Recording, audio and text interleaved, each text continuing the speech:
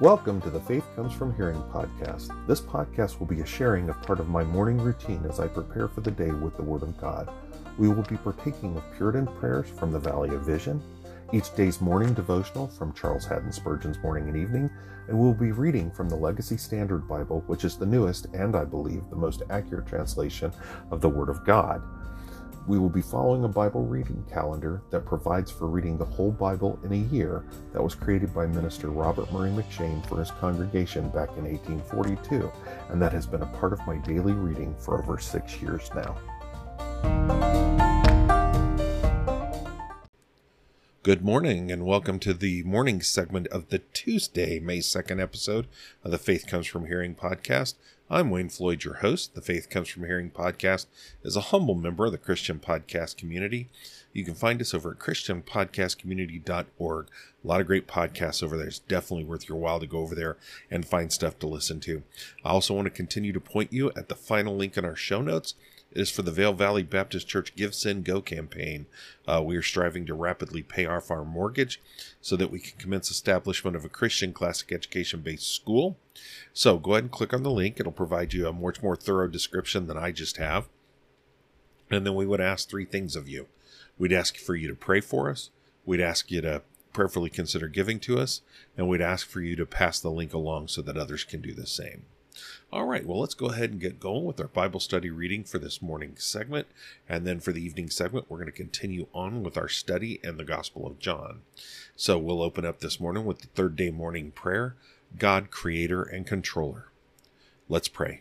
Most High God, the universe with all its myriad creatures is thine, made by thy word, upheld by thy power, governed by thy will. But thou art also the Father of mercies, the God of all grace, the bestower of all comfort, the protector of the saved. Thou hast been mindful of us, hast visited us, preserved us, given us a goodly heritage, the holy scriptures, the joyful gospel, the Savior of souls. We come to thee in Jesus' name. Make mention of his righteousness only. Plead his obedience and sufferings, who magnified the law both in its precepts and penalty, and made it honorable. May we be justified by his blood, saved by his life, joined to his spirit. Let us take up his cross and follow him. May the agency of thy grace prepare us for thy dispensations. Make us willing that thou shouldst choose our inheritance and determine what we shall retain or lose, suffer or enjoy. If blessed with prosperity, may we be free from its snares, and use, not abuse its advantages. May we patiently and cheerfully submit to those afflictions which are necessary. When we are tempted to wander, edge up our way, excite in us abhorrence of sin, wean us from the present evil world. Assure us that we shall at last enter Emmanuel's land, where none is ever sick, and the sun will always shine. Amen.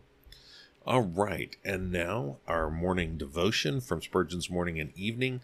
This is the morning for May 2nd, and the text for this morning is from John 17:15.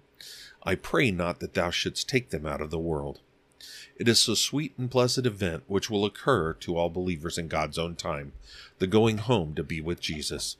In a few more years, the Lord's soldiers who are now fighting the good fight of faith will have done with conflict and have entered into the joy of their Lord.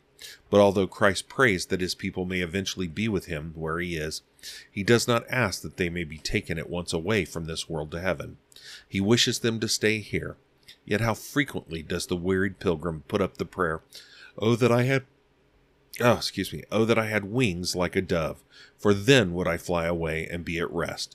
But Christ does not pray like that. He leaves us in his Father's hands, until, like shocks of corn fully ripe, we shall each be gathered into our Master's garner. Jesus does not plead for our instant removal by death, for to abide in the flesh is needful for others, if not profitable for ourselves. He asks that we may be kept from evil, but he never asks for us to be admitted to the inheritance and glory till we are of full age. Christians often want to die when they have any trouble. Ask them why, and they tell you, because we would be with the Lord. We fear it is not so much because they were longing to be with the Lord as because they desire to get rid of their troubles, else they would feel the same wish to die at other times when not under the pressure of trial. They want to go home, not so much for the Savior's company as to be at rest. Now it is quite right to desire to depart if we can do it in the same spirit that Paul did, because to be with Christ is far better. but the wish to escape from trouble is a selfish one. Rather, let your care and wish be to glorify God by your life here as long as he pleases, even though it be in the midst of toil and conflict and suffering, and leave him to say when it is enough. All right, well, we're going to be reading Judges 15 and 16 today, John chapter 2, Psalm 103, and let's see, Proverbs 14 verses 17 through 19. So, Judges 15. Hear the word of the Lord. Now it happened that after a while, in the time of the wheat harvest, Samson visited his wife with a young goat and said, I will go into my wife in her room. But her father did not let him enter. And her father said, I really thought that you hated her intensely, so I gave her to your companion. Is not her younger sister better than she? Please let her be yours instead. Samson then said to them, This time I shall be innocent in regard to the Philistines when I do them harm. So Samson went and caught 300 foxes, and took torches and turned the foxes tail to tail, and put one torch in the middle between two tails. Then he set fire to the torches and sent the foxes into the standing grain of the Philistines. So he caused both the shocks and the standing grain, along with the vineyards and groves, to burn. Then the Philistines said, Who did this? And they said, Samson, the son-in-law of the Timnite, because he took his wife and gave her to his companion. So the Philistines came up and burned her and her father with fire.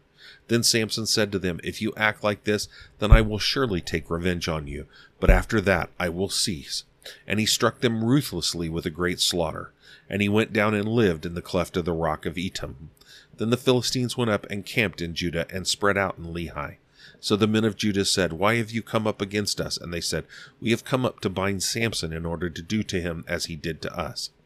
Then 3,000 men of Judah went down to the cleft of the rock of Etam and said to Samson, Do you not know that the Philistines are rulers over us? What then is this that you have done to us? And he said to them, As they did to me, so I have done to them. And they said to him, We have come down to bind you, so that we may give you into the hand of the Philistines. And Samson said to them, Swear to me that you yourselves will not kill me. So they said to him, No, but we will bind you fast and give you into their hands. Yet surely we will not put you to death. Then they bound him with 2 new ropes and brought him up from the rock. When he came to Lehi, the Philistines shouted as they met him, and the Spirit of Yahweh came upon him mightily, so that the ropes that were on his arms were as flax that is burned with fire, and his bonds dropped from his hands. And he found a fresh jawbone of a donkey, so he sent forth his hand and took it and struck down 1,000 men with it. Then Samson said, With the jawbone of a donkey, heaps upon heaps. With the jawbone of a donkey I have struck down 1,000 men. Now it happened that when he had finished speaking, he threw the jawbone from his hand, and he named that place Ramath Lehi. Then he became very thirsty, and he called to Yahweh and said, You have given this great salvation by the hand of your slave. But now shall I die of thirst and fall into the hands of the uncircumcised? So God split the hollow place that is in Lehi, and water came out of it. Then he drank, and his spirit returned, and he revived. Therefore he named it En-Hakkor, which is in Lehi to this day. And he judged Israel 20 years in the days of the Philistines. Judges 16. Then Samson went to Gaza and saw a harlot there and went into her. And it was told to the Gazites, saying, Samson has come here. So they surrounded the place and lay in wait for him all night at the gate of the city. And they kept silent all night, saying, Let us wait until the morning light. Then we will kill him. But Samson lay until midnight, and at midnight he arose and seized the doors of the city gate and the 2 posts, and pulled them up along with the bars. Then he put them on his shoulders, and brought them up to the top of the mountain which is opposite Hebron. Then it happened afterwards that he loved a woman in the valley of Sorek, and her name was Delilah. And the lords of the Philistines came up to her and said to her, Entice him and see where his great strength lies, and how we may overpower him, that we may bind him to afflict him. Then we will each give you 1,100 pieces of silver. So Delilah said to Samson, Please tell me where your great strength is, and how you may be bound to afflict you. Samson said to her, If they bind me with 7 fresh cords that have not been dried, then I will become weak and be like any other man. Then the lords of the Philistines brought up to her 7 fresh cords that had not been dried, and she bound him with them. Now she had men lying in wait, sitting in an inner room. And she said to him, The Philistines are upon you, Samson. But he snapped the cords as a string of tinder snaps when it touches fire. So his strength was still not known. Then Delilah said to Samson, "Behold, you have deceived me and told me lies. Now please tell me how you may be bound." And he said to her, "If they bind me tightly with new ropes, which have not been used for work, then I will become weak and be like any other man." So Delilah took new ropes and bound him with them and said to him, "The Philistines are upon you, Samson." Now the men lying in wait were sitting in the inner room, but he snapped the ropes from his arms like a thread. Then Delilah said to Samson, "Up to now you have deceived me and told me lies. Tell me how you may be bound." And he said to her, "If you weave the 7 locks of my head with the web and fasten it with a pin, then I will become weak and be like any other man."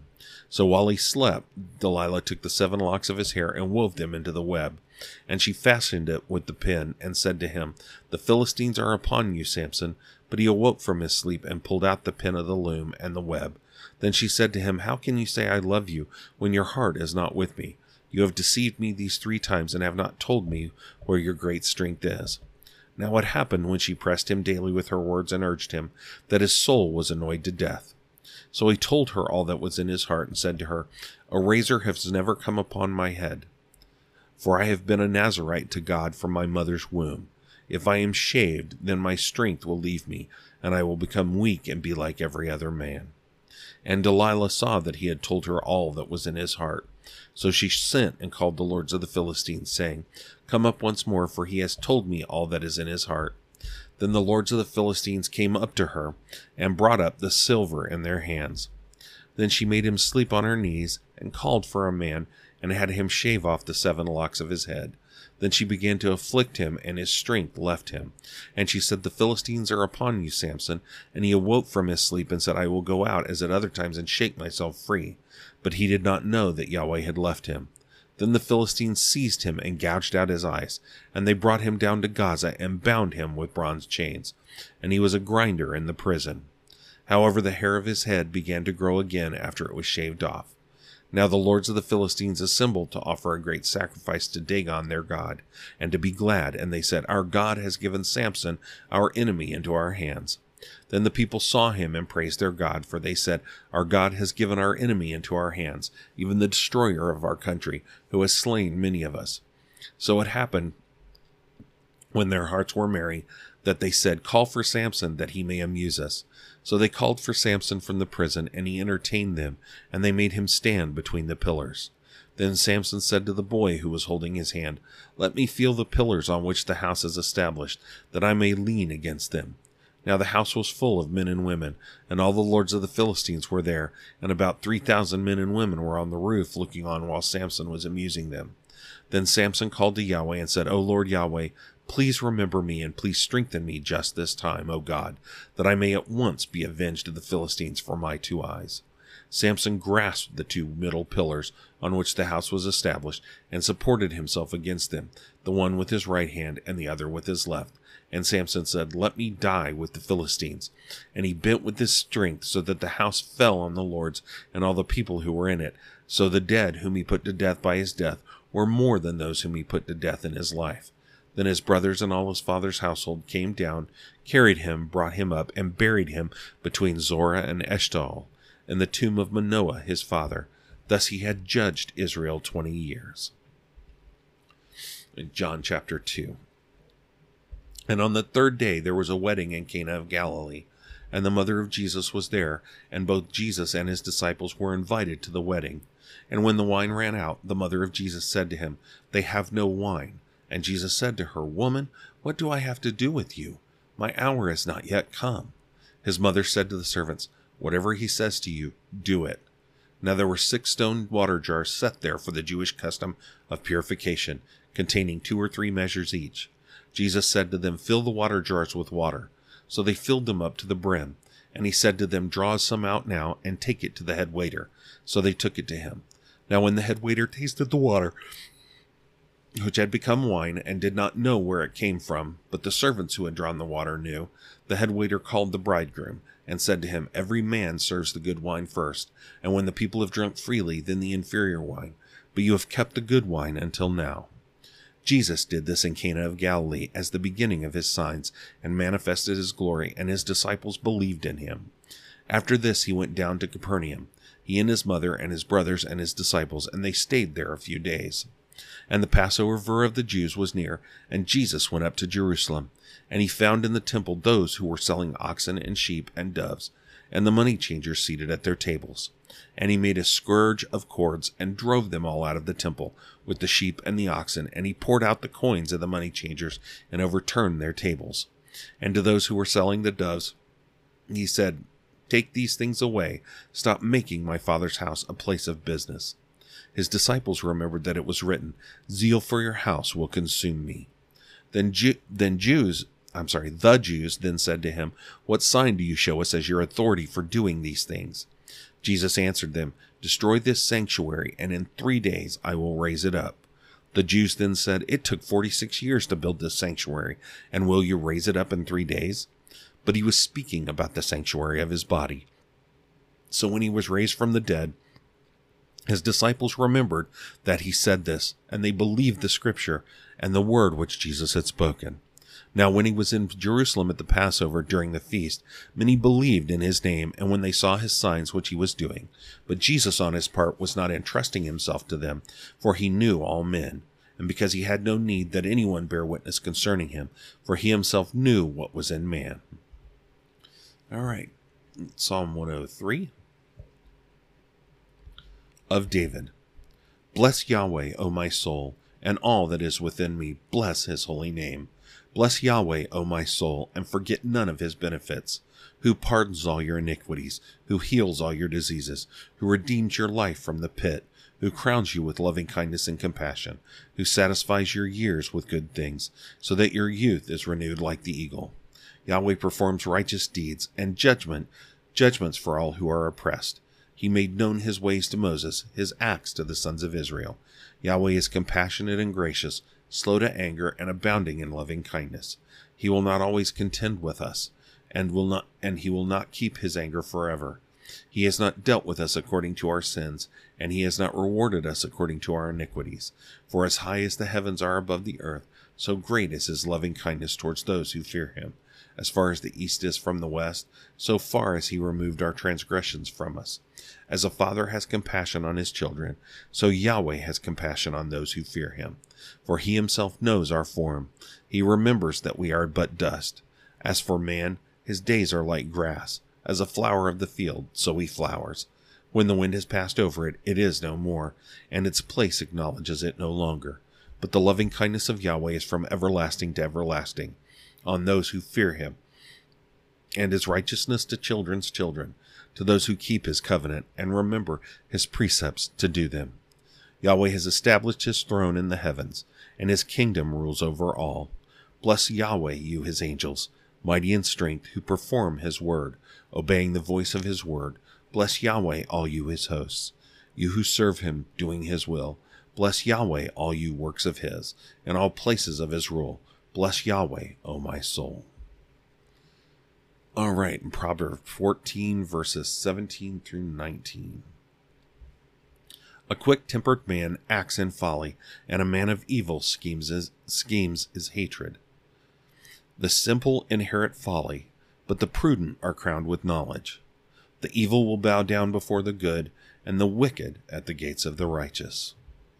All right, well, that is our Bible reading for the day. I hope you have a wonderful day. I would continue to implore you to do all that you do for the glory of God, and I hope to see you this evening for the evening segment. Let's go ahead and close out in prayer. The prayer we're going to close out with for this morning is called The Throne. Let's pray. O God of my delight, thy throne of grace is the pleasure ground of my soul. Here I obtain mercy in time of need. Here see the smile of thy reconciled face. Here joy pleads the name of Jesus. Here I sharpen the sword of the Spirit, anoint the shield of faith, put on the helmet of salvation, gather manna from thy word, am strengthened for each conflict, nerved for the upward race, empowered to conquer every foe. Help me to come to Christ as the fountainhead of descending blessings, as a wide open floodgate of mercy. I marvel at my insensate folly, that with such enriching favors within my reach, I am slow to extend the hand to take them. Have mercy upon my deadness for thy name's sake. Quicken me, stir me, fill me with holy zeal. Strengthen me that I may cling to thee and not let thee go. May thy spirit within me draw all blessings from thy hand. When I advance not, I backslide. Let me walk humbly because of good omitted and evil done. Impress on my mind the shortness of time, the work to be engaged in, the account to be rendered, the nearness of eternity, the fearful sin of despising thy spirit. May I never forget that thy eyes always see, that thy eye always sees, thy ear always hears, thy recording hand always writes. May I never give thee rest until Christ is the pulse of my heart, the spokesman of my lips, the lamp of my feet. Amen.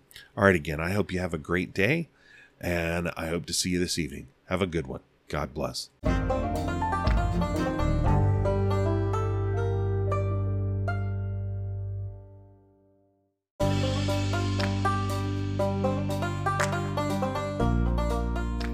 Welcome to the evening segment of the Faith Comes From Hearing podcast. Good evening, and welcome to the evening segment of the Tuesday, May 2nd episode of the Faith Comes From Hearing podcast. I continue to be Wayne Floyd, your host. The Faith Comes From Hearing podcast is a humble member of the Christian podcast community. You can find us over at christianpodcastcommunity.org. I would definitely recommend you do so. A lot of great listening over there, over a lot of great topics. So definitely worth your while to spend some time over there. All right, well, we're going to be continuing on in our study of John chapter 8. Let's go ahead and open up in prayer. We're going to open up with one from Valley Vision called Faith and the World. Let's pray.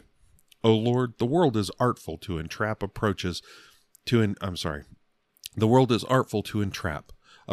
fascinating guise, extends many a gilded bait, presents many a charming face. Let my faith scan every painted bauble and escape every bewitching snare. In a victory that overcomes all things. In my duties give me firmness, energy, zeal, devotion to thy cause, courage in thy name. Love is a working grace, and all commensurate with my trust. Let faith stride forth in giant power, and love respond with energy in every act. I often mourn the absence of my beloved Lord, whose smile makes earth a paradise, whose voice is sweetest music, whose presence gives all graces strength, but by unbelief I often keep him outside my door. Let faith give entrance that he may abide with me forever. Thy word is full of promises, flowers of sweet fragrance, fruit of refreshing flavor, when culled by faith. May I be made rich in its riches, be strong in its power, be happy in its joy, abide in its sweetness, feast on its preciousness, draw vigor from its manna. Lord, increase my faith. Amen. All right, now the evening devotion for May 2nd from Spurgeon's Morning and Evening. The text for it is from Hebrews 11:13. These all died in faith. Behold the epitaph of all those blessed saints who fell asleep before the coming of our Lord. It matters nothing how else they died, whether of old age or by violent means. This one point in which they all agree is the most worthy of record. They all died in faith. In faith they lived. It was their comfort, their guide, their motive, and their support. And in the same spiritual grace they died, ending their life song in the sweet strain in which they had so long continued. They did not die resting in the flesh or upon their own attainments. They made no advance from their first way of acceptance with God, but held to the way of faith to the end. Faith is as precious to die by as to live by. Dying in faith has distinct reference to the past. They believed the promises which had gone before and were assured that their sins were blotted out through the mercy of God. Dying in faith has to be with the present. These saints were confident of their acceptance with God. They enjoyed beams of his love and rested in his faithfulness.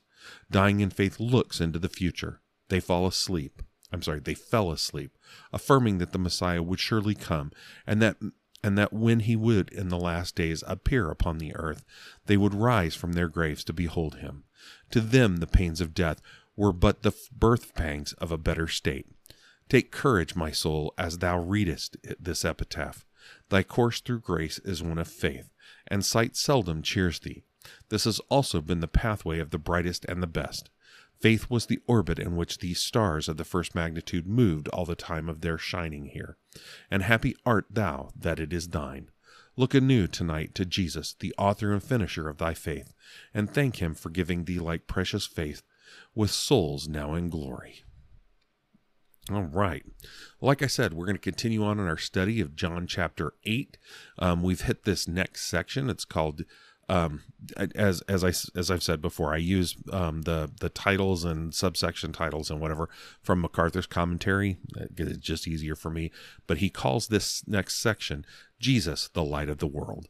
So I'm going to go ahead and read from verses 12 through verse 21, and then we're going to start dealing with the verse we're handling today. So John 8, verse 12. Hear the word of the Lord. Then Jesus again spoke to them, saying, I am the light of the world. He who follows me will never walk in the darkness, but will have the light of life. So the Pharisees said to him, You are bearing witness about yourself. Your witness is not true.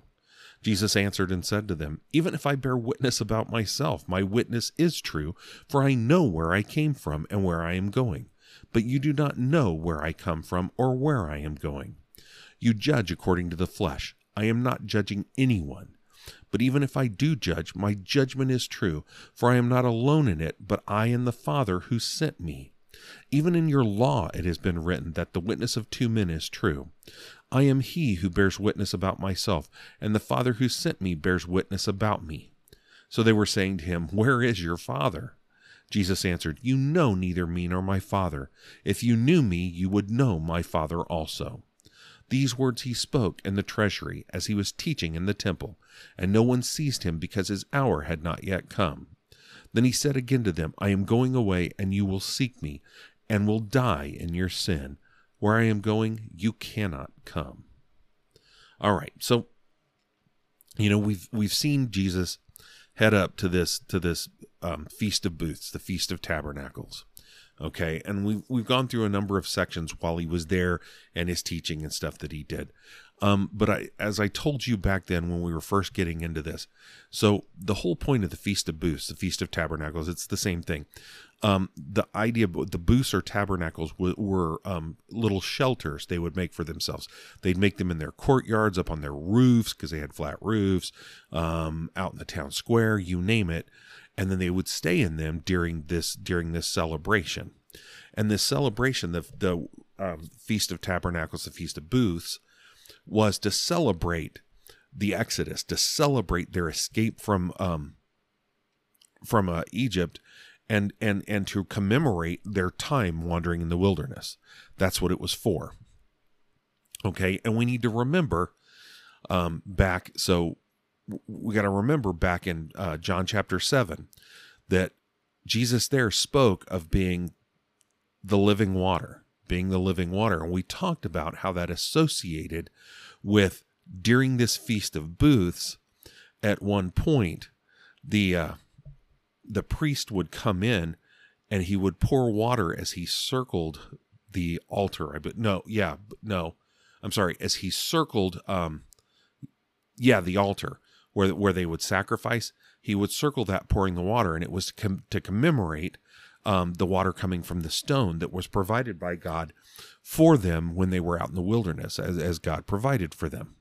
But again, that was the first of the 7 I am statements that Jesus makes in the Gospel of John. So he spoke about the living water, and of course he was speaking it here at a time and in a feast in the context of them doing that celebration, the pouring of the water. So there's a relationship there. Well, we see that again when we come in here. What we're going to deal with today in this section about Jesus proclaiming that he's the light of the world is we're going to look at Jesus's assertion. So last night I gave you a base introduction of the fact of, how dark our world is and how dark their world was in first century Palestine. And we saw how critical having the light is. Well, and then we dealt with verse 20. We dealt with the area where it was in, which is critical, actually. We need to remember this. So he spoke these words, let's see, verse 20. These words he spoke in the treasury as he was teaching in this temple, and no one seized him because his hour had not yet come. So, and I told you about the treasury. It was those boxes. They were 13 trumpet-shaped boxes that people would drop their money into, and it was all earmarked. So if you dropped it in this box, it went for this thing. Dropped it in this box, it went for this thing. But all of this was in the court of the women, And like I said, we've got 3 concentric courts outside the temple. You had the court of the men, which was right around the temple. You had the court of the women, which was around that. And then the court of the Gentile, which was around that. And you could only go as far as you qualified for. Yet, like I said last evening, the court of the women was a very highly trafficked one because it had these boxes in it, but 2, because that's where a number of the celebrations would take place. So, and that's going to come into play tonight. So that's where Jesus is. That's where he's been speaking, okay? And like I said, very, very close to where the Sanhedrin would meet, almost within earshot, yet they won't touch him because his hour has not yet come.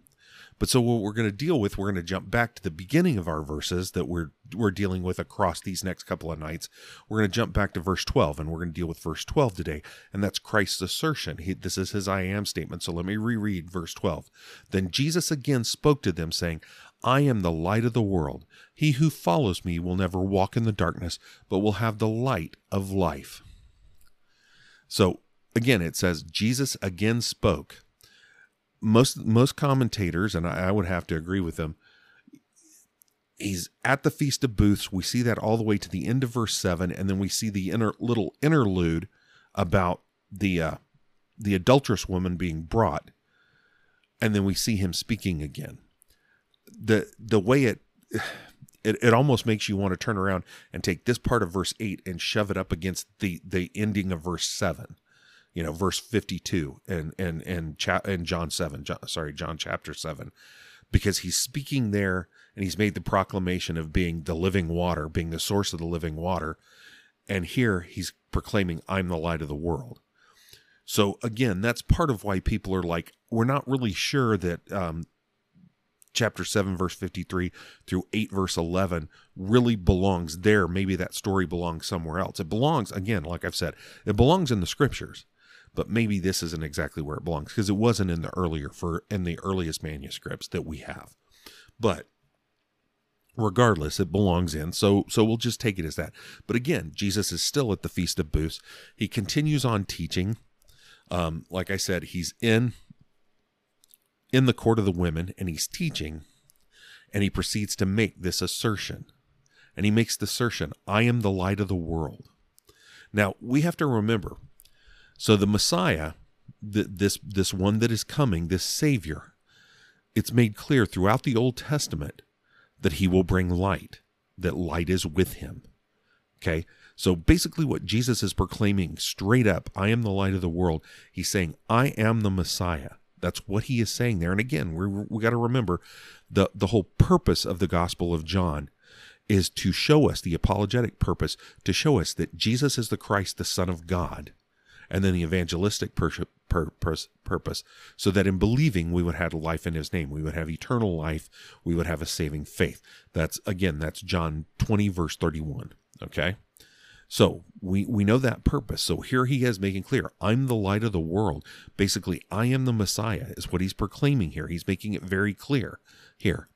But what we have to see as well, he's making, so I've said many a time, and Pastor Jay says it as well in his sermons. He makes very, very clear, and Bible studies as well, that we have at our church. He makes very, very clear, and I agree with him because it's very, very clear as well, that things are not put in the Bible in the way they are and in the order they are by accident. Okay? They don't happen by accident. No part of Jesus' ministry happened by accident or happened in the way it did randomly or at random times. We've talked about the divine timetable.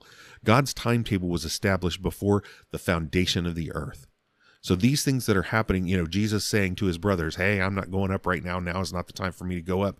And then going up halfway through the feast, that was God's timetable, and that was established before the foundation of the earth.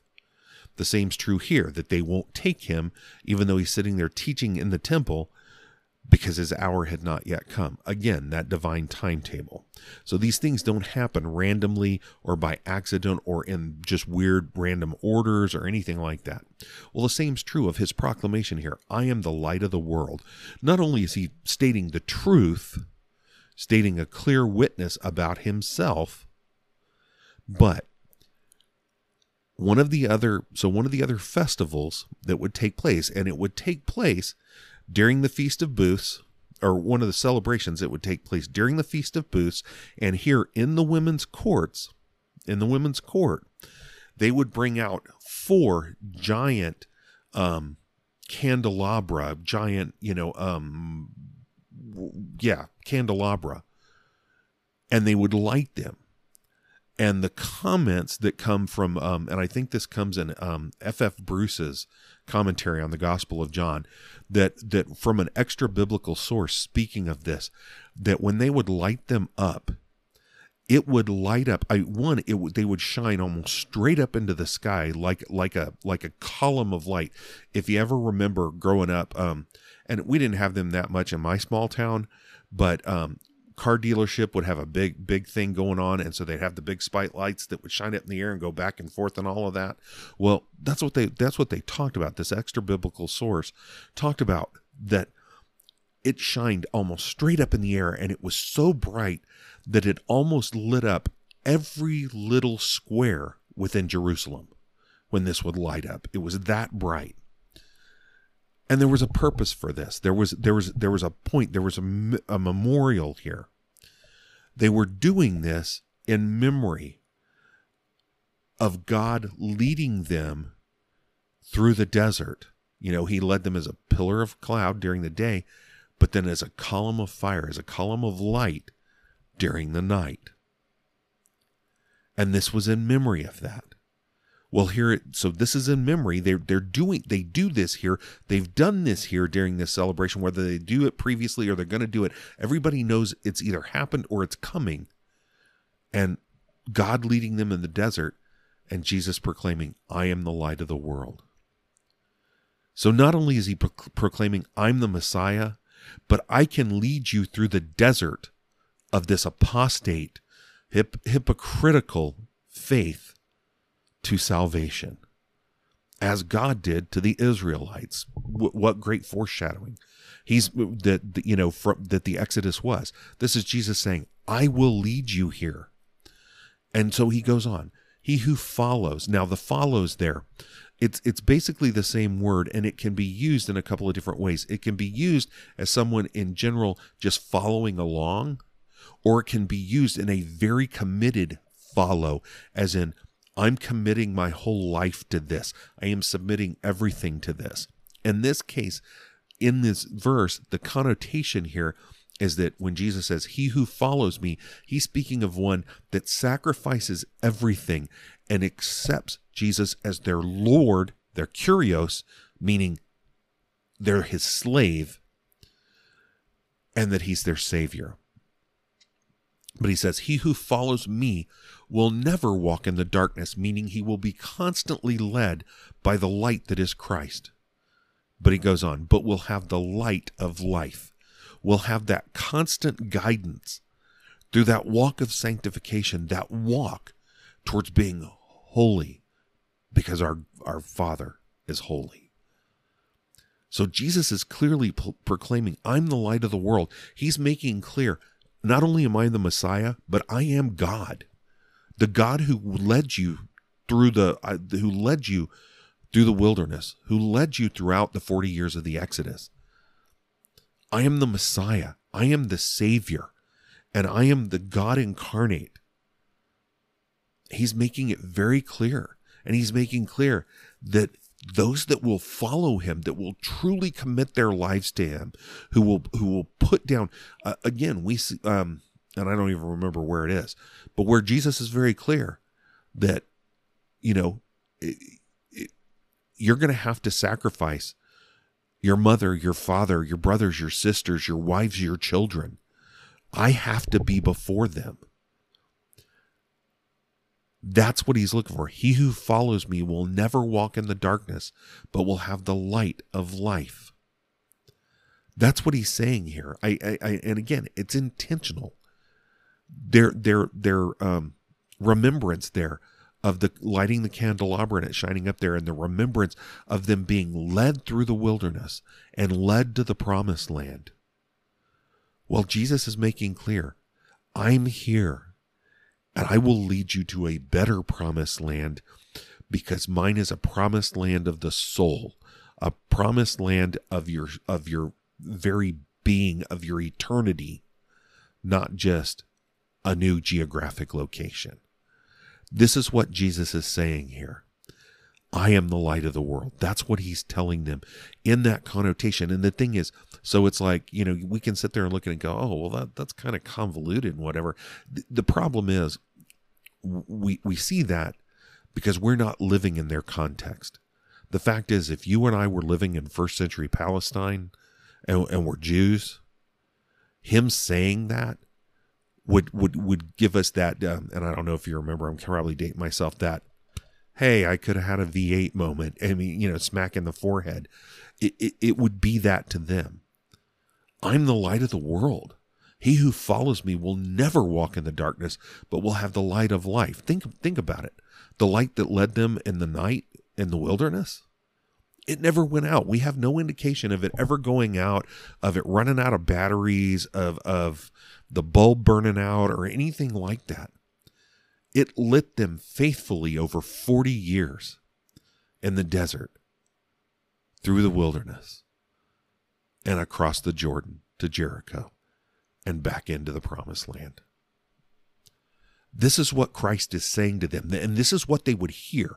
This is not me making this up. This is what they would hear when he says, I am the light of the world. He who follows me will never walk in the darkness, but will have the light of life. That's what they're hearing. I am the Messiah. I am the Messiah. I am your Savior. And you that will follow me, I will always light your way. And you will have the light of life, the light of eternal life. That's what he's telling them. And he's saying that. You've got to think about that. He's saying that right there near where the Sanhedrin's meeting, within earshot of where the Sanhedrin meets. Those that are trying to arrest him and get rid of him. But again, verse 20 says, and no one seized him because his hour had not yet come. Believe me, he's leading towards a confrontation. Remember, not 6 months from this point, chronologically, he's going to be crucified. He knows that, but he's bringing on the confrontation at this point. He's convicting them. I mean, believe me, we've seen this shoot from John 5 on. We've seen him go toe to toe with the Pharisees and the priests, the chief priests, and be very, very clear as to who he is. Make proclamation after proclamation and do miracle after miracle, making clear that he's the Messiah. So him proclaiming, I am the light of the world, is just a continuation of that. But what we'll end up seeing over the next couple of evenings is the Pharisees arguing with him. I mean, they've got all the information. We've said it before. I've said it before. They've got all the information. The fact is, if they truly knew their scripture, which they're supposed to, they'd already know who he was. They'd already know what's going on. And the fact is, they may have. But they sure weren't willing to give up what they had already set up for themselves. No, they were not. But as much as Jesus was telling this crowd, I am the light of the world, he's saying it to us too. He is our Messiah. He is our Savior. And we who follow him, who truly follow him, who don't turn back and take our hands off the plow, we who truly commit our lives to doing his work will never walk in darkness, but we will have the light of life. All right, let's go ahead and close out in prayer. We're going to be closing out with the third day evening prayer before sleep. Let's pray. God of all sovereignty, thy greatness is unsearchable, thy name most excellent, thy glory above the heavens. 10,000 minister to thee, 10,000 times 10,000 stand before thee. In thy awful presence we are less than nothing. We do not approach thee because we deserve thy notice, for we are sinners. Our necessities compel us. Thy promises encourage us. Our broken hearts incite us. The mediator draws us. Thy acceptance of others moves us. Look thou upon us and be merciful unto us. Convince us of the penalty and pollution of sin, Give us faith to believe, and believing to have life in Jesus. May we enter into his sufferings. Let us see thy hand in the instruments of our grief, rejoicing that they are from thy overruling providence. Let not our weeping hinder sowing, nor sorrow duty. While living in a world of change, let us seek the abiding city. Be with us to our journey's end, that we may glorify thee in death as in life. We bless thee for preservation, supplies, mercies, and to thee, keeper of souls, we commit all we are and have. May no evil befall us, no sickness come nigh us, no horror disturb us. May our conscience be clear, our hearts pure, our sleep sweet, and with the innumerable company who neither slumber nor rest, we join in ascribing blessing, honor, glory, and power to the Lamb upon the throne forever and ever. Amen. All right, well, you have a wonderful evening. Thank you for spending this time with me. I continue to pray that it is edifying and equipping for you, and that it helps in your walk of sanctification. And I hope to see you tomorrow.